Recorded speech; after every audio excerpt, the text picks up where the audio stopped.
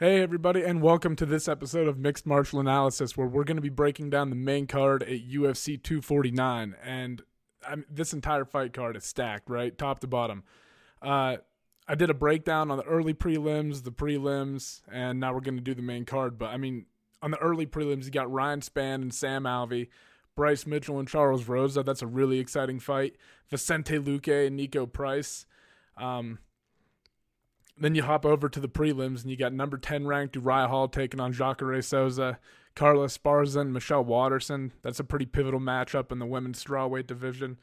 Alexei Oleinik and Fabricio Doom are facing off, two of the most accomplished submission artists in the heavyweight history, right? And then Anthony Pettis is fighting Donald Cerrone, and this is the second time they've fought. Anthony Pettis finished him last time, hit him with that kick to the body when he switched off to the southpaw stance, and, you know, Cowboy's susceptible to those body shots, man. And Pettis knows that now, too, going into that fight, so that makes it interesting, right? Anyway, moving on to this main card. I mean, stacked, top to bottom, too, right? Greg Hardy versus Yorgan De Castro, Jeremy Stevens versus Calvin Kattar, Francis Ngannou versus Jairzinho Rozenstruik, Henry Cejudo versus Dominic Cruz for the bantamweight title, and Tony Ferguson versus Justin Gaethje for the lightweight interim title bout. And I know that you're not getting Tony Ferguson versus Khabib, and I think that's the fight that everybody really wants to see. But if you can't have that, this is probably the next best thing, man. I mean, I know Justin Gaethje is ranked number 4 on the official rankings, but I think everybody is pretty much in consensus after Khabib beat Conor. And obviously he beat Dustin and stuff too, right? But I think everyone's pretty much agrees that Tony Ferguson is the most deserving, and right behind him is Justin Gaethje. Like a lot of people were getting pissed off when they talk about Conor getting a rematch against Khabib and leapfrogging Justin. And I mean, hard to argue, right? Justin's had a great career in the UFC so far, only suffered 2 losses to Dustin Poirier and Eddie Alvarez. And then he racks up 3 knockouts in a row. But yeah, man, this fight card is going to be amazing. And it's just it's so great to have live sports back on again, right? And we've talked about this before too, but I mean, it's a brilliant move by the UFC in a way in terms of business. Like, people want to see live sports, and also you can feel the like kind of climate. People are getting a little sick of this. They want a little bit of return to normalcy, and nothing is more normal than having live sports on. And Dana White knows it, and fighting's one of those weird ones where you can kind of get away with it, man. Like, I don't know. He's going to be the only sport on. He's going to be dominating the market of live sports. And they're putting on 3 events in 8 days, and then they got another one a week after that. So, I mean, they're trying to churn it out, man. But anyway, as a fan, how can you not be excited? I mean, all this COVID shit aside and, like, what the right or wrong answer is, you can go into it all day. But the point is that it's happening. I'm excited, and I'm sure most of you are as well. So, I mean, without further ado, let's get into talking about this main card. And the first fight is going to be a heavyweight bout between Yorgan De Castro and Greg Hardy. And this is hard because I don't have a lot of heavyweights are always hard to predict as it is, but I haven't seen a lot on Yorgan De Castro other than his UFC fight and the Dana White Contender Series bout. Obviously he has knockout power, 1-punch knockout power. A lot of heavyweights have that though. But I got to be honest, after seeing Greg Hardy, it's hard to get too in depth with this one because I don't know a lot about either guy, but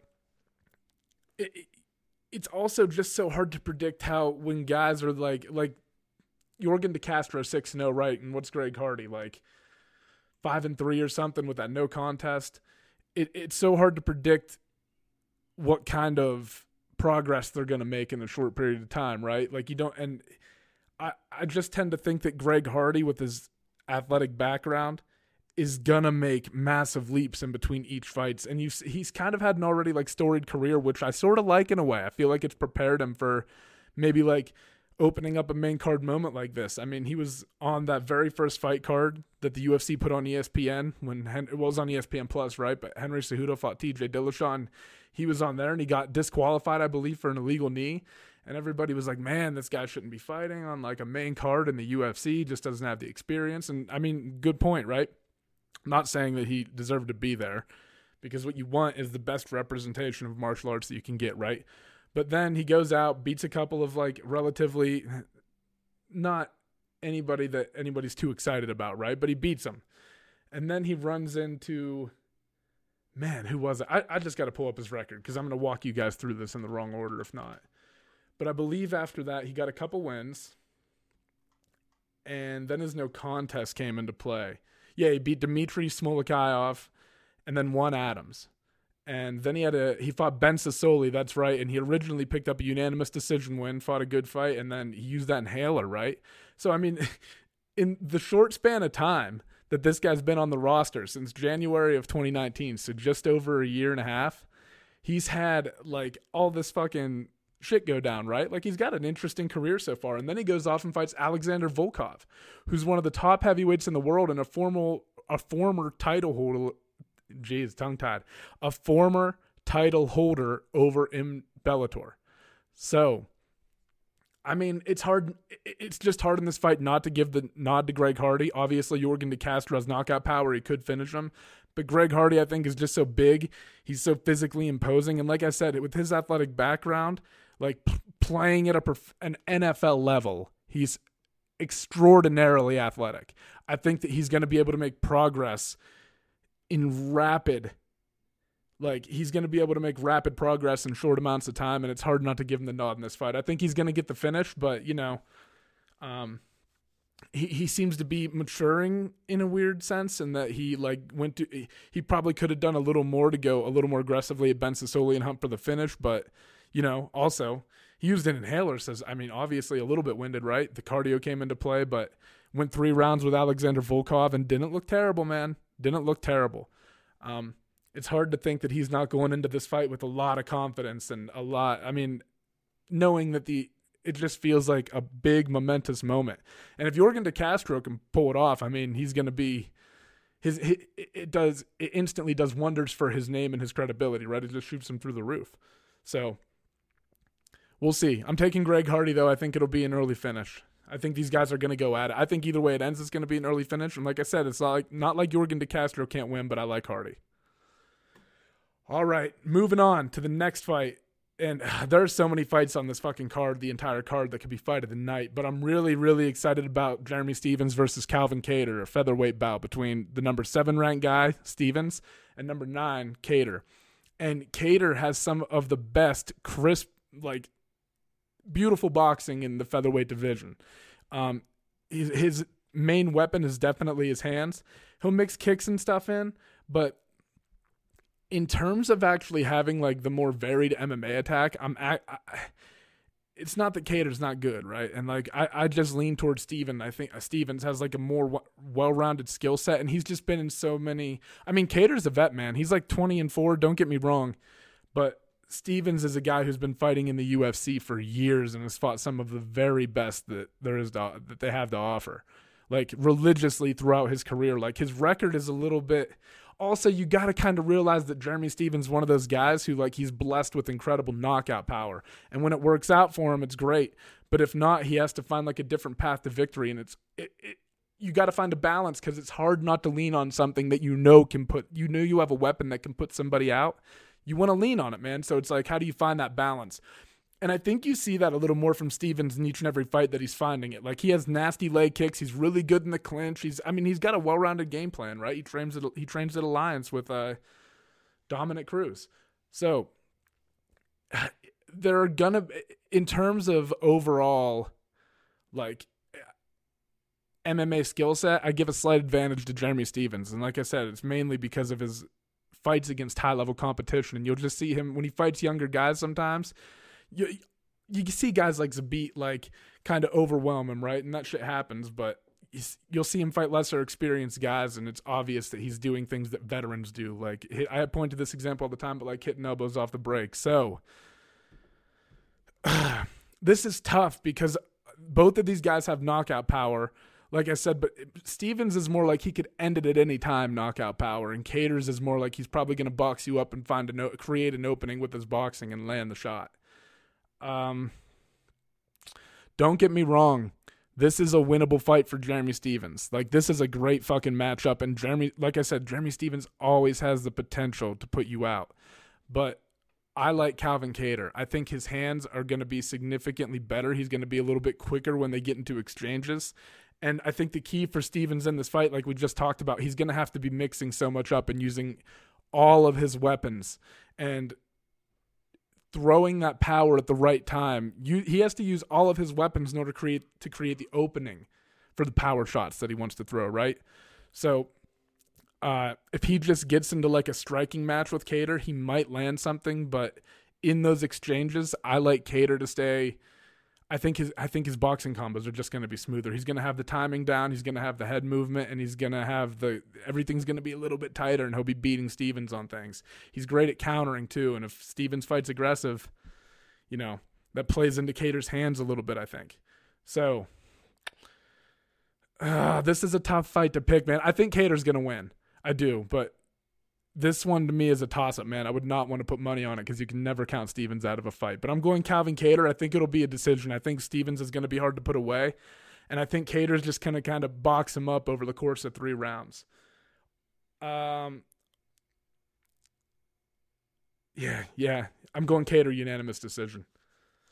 But it's not like Kattar can't knock Stevens out. So, I mean, this fight has a very good possibility of being finished too. I mean, so many things could go on in this fight. That's why I'm so excited for it. There's so many possibilities and so many ways it could play out. Sort of unlike the next one, right, where you kind of feel like it's I don't want to say it because I don't want to jinx it. So I'm not gonna say it. But Francis Ngannou versus Jairzinho Rozenstruik. I mean, we all know, right? We all know. If I speak it out loud, it's not gonna happen. But we know. I don't know. It feels taboo to talk about it seriously. But Francis Ngannou versus Jairzinho Rozenstruik. What we can say is that these are 2 of the most dangerous guys in the UFC heavyweight division. Jairzinho Rozenstruik fighting out of Suriname, 10-0. I hope I'm pronouncing that right, by the way. Big guy. These guys are the same height, 6'4". And Francis Ngannou fighting out of Cameroon. And obviously, I mean, if you look at Francis Ngannou's track record, man, he's fought some of the biggest names in the heavyweight division's history. I mean, granted, a lot of these guys are older, right? They're not exactly in their prime. I mean, Curtis Blades is a notable one. Stipe Miocic, he obviously lost that. But like Overeem, Arlovsky, Cain Velasquez, Junior Dos Santos, like those are guys that they're older guys, man. And yes, it's impressive, and his knockout power is undeniable. But what's so intriguing about this fight to me is what's going to happen when you get another up-and-coming contender that's hungry and has incredible knockout power, and not like he'll drop you with a short check left hook like he did against fucking Arlovsky, right? He finished Alistair Overeem late in the 5th round, like 4 seconds left. So you've got this guy who has the potential to do to Ngannou what Ngannou has been doing to everybody else, right? So that's what makes it exciting. And, they both possess tremendous power, but I gotta lean towards Francis Ngannou because just when you watch him, there's just like, it's not just that he's landing with power, and it's not that Jairzinho isn't doing a great job of finding these openings to get the finishes as well, but it seems like when they get into like boxing exchanges, it seems like Ngannou not only has the power down, but the timing aspect down. And he's pretty good with like the feints and timing stuff up. And everybody's so hesitant and afraid of his power that any movement he throws at you, you almost have to react to. And it ends up setting his hands up, and he's able to find these finishes, man. And when he is on, and it's almost just a matter of time before he connects with you and puts you to sleep. I mean, you saw in the Stipe fight that some things got exposed. I mean, there were some things in the grappling department that obviously needed shored up. But, I mean, you got to get him there. Like, Curtis Blades, one of the best wrestlers ever, fought him twice and hasn't really been able to do it, It's hard to pick against Ngannou. But Rozenstruik can definitely finish this fight as well, and that's what makes it so exciting. Like I said, you're not just seeing Ngannou run through some, like, older guy in the division. You're getting to see him fight a real up-and-coming contender, and that makes this really exciting. So it's a big fight for both guys, and the winner of this is going to be talking about, like, potential. You're going to have to be talking about title contention. I know there's some other names at heavyweight. I know DC and Stipe has to happen, but it's hard not to throw these guys up there. And if Jairzinho beats, like, Ngannou, maybe him versus Blades for the title contender. I don't know. But I like Ngannou in this one, but don't get me wrong, man. Could go either way. As could all of these. That's what makes this fight card so great, too, is that the matchups are so great. Okay, moving on. We've got a bantamweight bout between Henry Cejudo and Dominic Cruz. And Dominic Cruz was originally... Henry Cejudo was originally supposed to fight Jose Aldo. Obviously, all this COVID shit has thrown, like, there's been a lot of complications and stuff, right? So, Dominic Cruz steps in, and I think that a lot of people are maybe confused about this because of his inactivity, but you got to understand. 135 is in such a weird spot right now because I feel like, to me, this is how I feel about 135, right? I feel like there's 3 contenders that need to figure it the fuck out, and it's Aljamain Sterling, it's Corey Sandhagen, and it's Petr Yan. Those 3, not that there aren't other players, but to me, I want to know what's going on with those 3. There needs to be a contender that emerges out of that. Like, those 3, there have to be matchups that occur between them in order for things to progress. In the meantime, though, those guys aren't stars. Like, I'm not saying they're not more deserving than Dominic Cruz. If it's me and you're being a purist and I'm mad and I'm making the fight, I'd probably give it to one of those 3. It would be a tough decision about which one, but I would probably give it to one of them. But Dominic Cruz has the most recognizable name, and you cannot deny the fact that he is the consensus greatest bantamweight of all time. His loss against Cody Garbrandt was a definitive one, but it also was just like his style got exposed. You found that Cody's boxing style matched up really well against Dominic Cruz's style because Cody was able to sit in the pocket and wait for Dom to come to him and then throw off counters, right? So the question is going to be, is Henry Cejudo's style a good matchup for Dominic Cruz? Obviously, he has the wrestling background, but he fights in more of this like karate stance. And one of the things that makes me nervous is that Henry Cejudo still only has one fight at 135, and it was against Marlon Moraes, who lit him up in the first round, which Moraes does to a lot of people just because he's explosive and he's a fast starter, right? But you got to see that Moraes really faded. And not that Cejudo faded. Cejudo obviously won the fight and controlled everything, right? But Cejudo also looked a little bit gassed to me. And I know that he got beat up and that'll have an impact on your cardio. But you know what else is fucking exhausting? Missing punches. And Dominic Cruz is better than maybe anybody in UFC history at making people miss. So the question is going to be, is Henry Cejudo going to be able to cover the distance and land and deal with Dom coming in at these crazy angles? And is he going to be able to keep up with the footwork? Because I'll tell you, in the 5th round, Dominic Cruz is probably going to be moving just as much as he was in the first. Also, you have to consider the fact that Dominic Cruz is a big guy.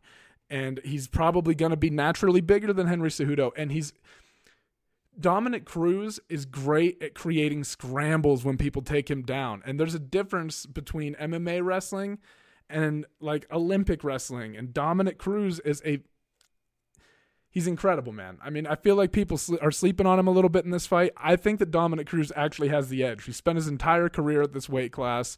I think he's going to be a little bit bigger framed. I think he's going to have the reach advantage. And I think over the course of the fight, he's gonna wear Henry out. I think Henry has to finish him to win this fight. I really do. I can't see Henry controlling and beating up on Dom for 5 rounds. Maybe I'm wrong. I mean, Henry Cejudo is very skillful, man, and his wrestling is high level.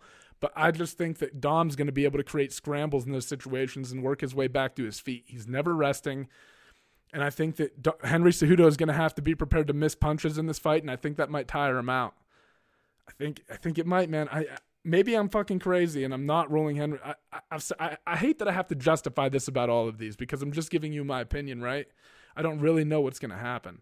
You obviously can't roll anybody out, but I'm giving the fight to Dominic Cruz. I think he's going to win a decision. Also, Dom's not really a finisher, so he'll be patient. He'll slowly tire Henry out. So I just think that this fight, the difference is going to be that Henry Cejudo is always going to have to be adjusting to what Dominic Cruz is doing, and Cruz isn't going to have to be adjusting to what Dominic's doing. Or Cruz isn't going to have to be adjusting to what Cejudo's doing. I think Cruz is always just kind of be one step ahead there, and his style is super frustrating. So I think he's kind of dig Cejudo into a hole over the course of the fight, and that'll cause,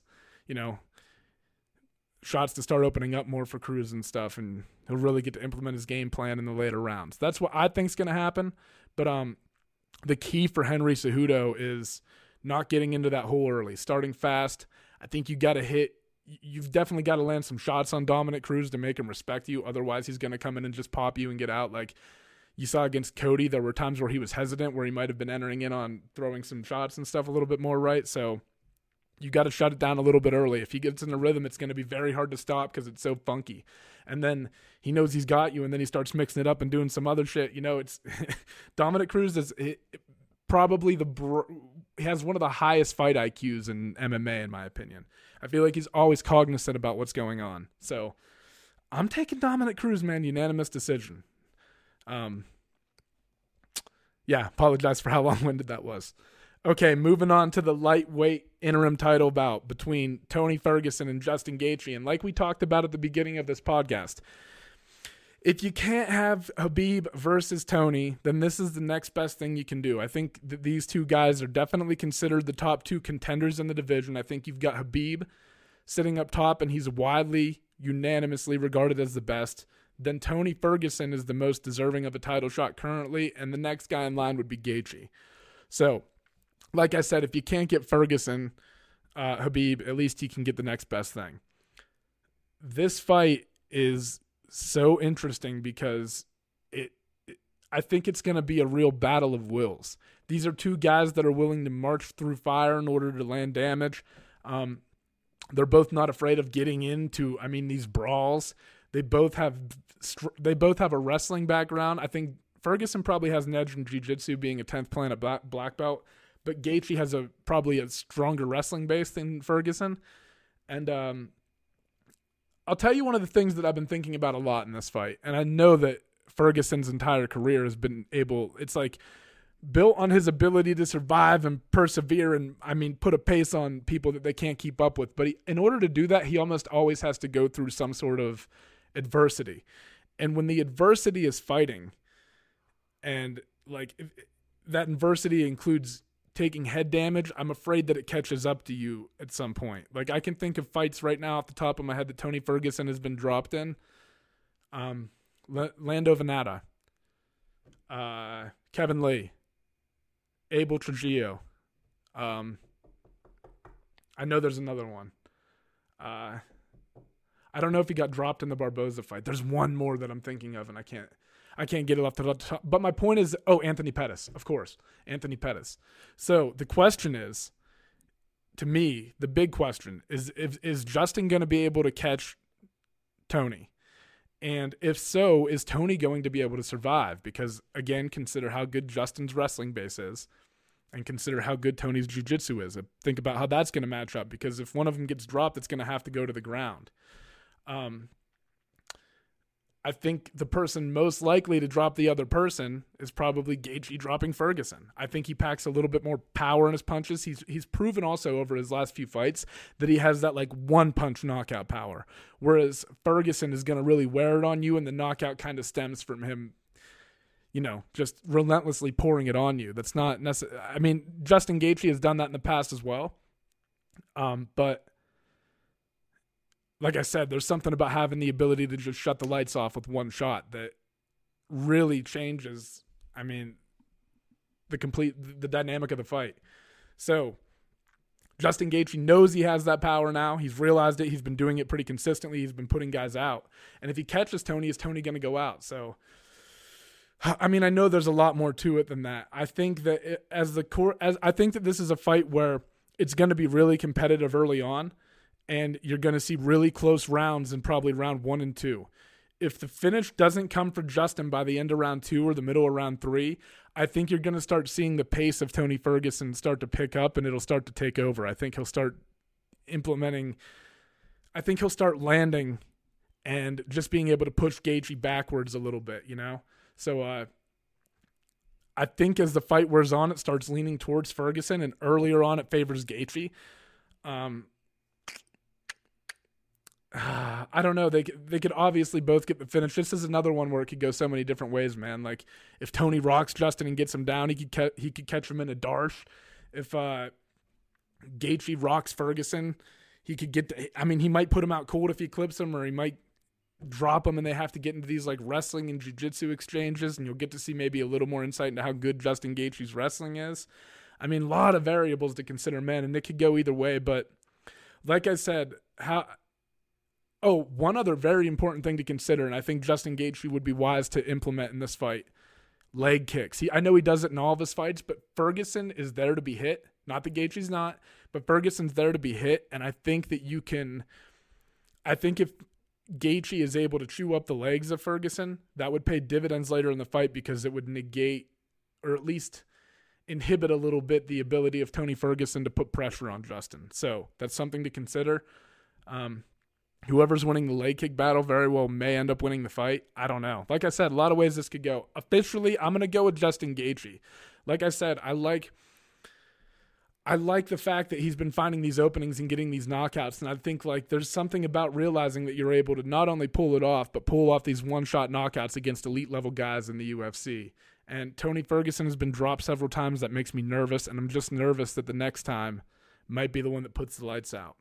And I think that if, like I said, a finish from Tony is going to have to be a little bit more methodical and a little bit more slower paced, whereas Justin has the ability to end it like that. And that's really that's why I'm leaning towards Justin.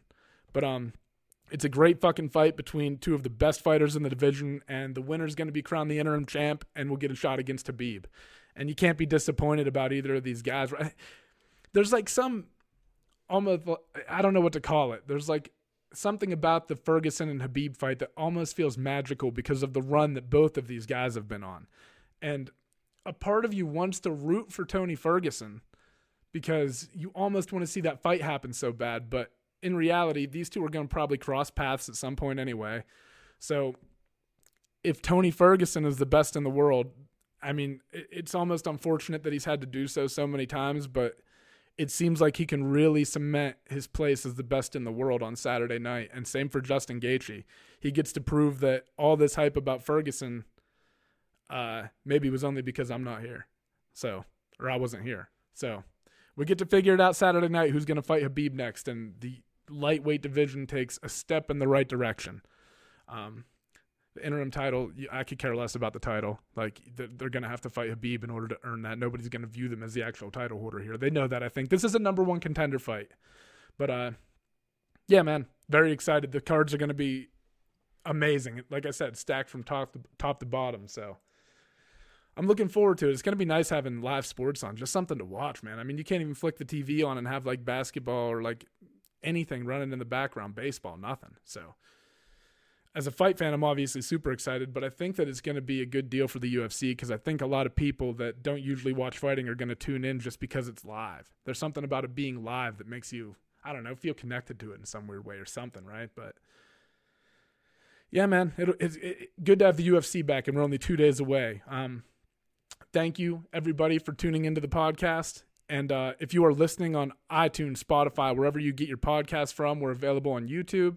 And if you're checking us out on YouTube, make sure, if you just want the audio version, you can get it on any major podcast provider, like whatever platform you use, Spotify, iTunes, Google Play Store, all that shit. It should be anywhere you look, basically. So check us out there. And yeah, thank you for tuning in. Bye-bye.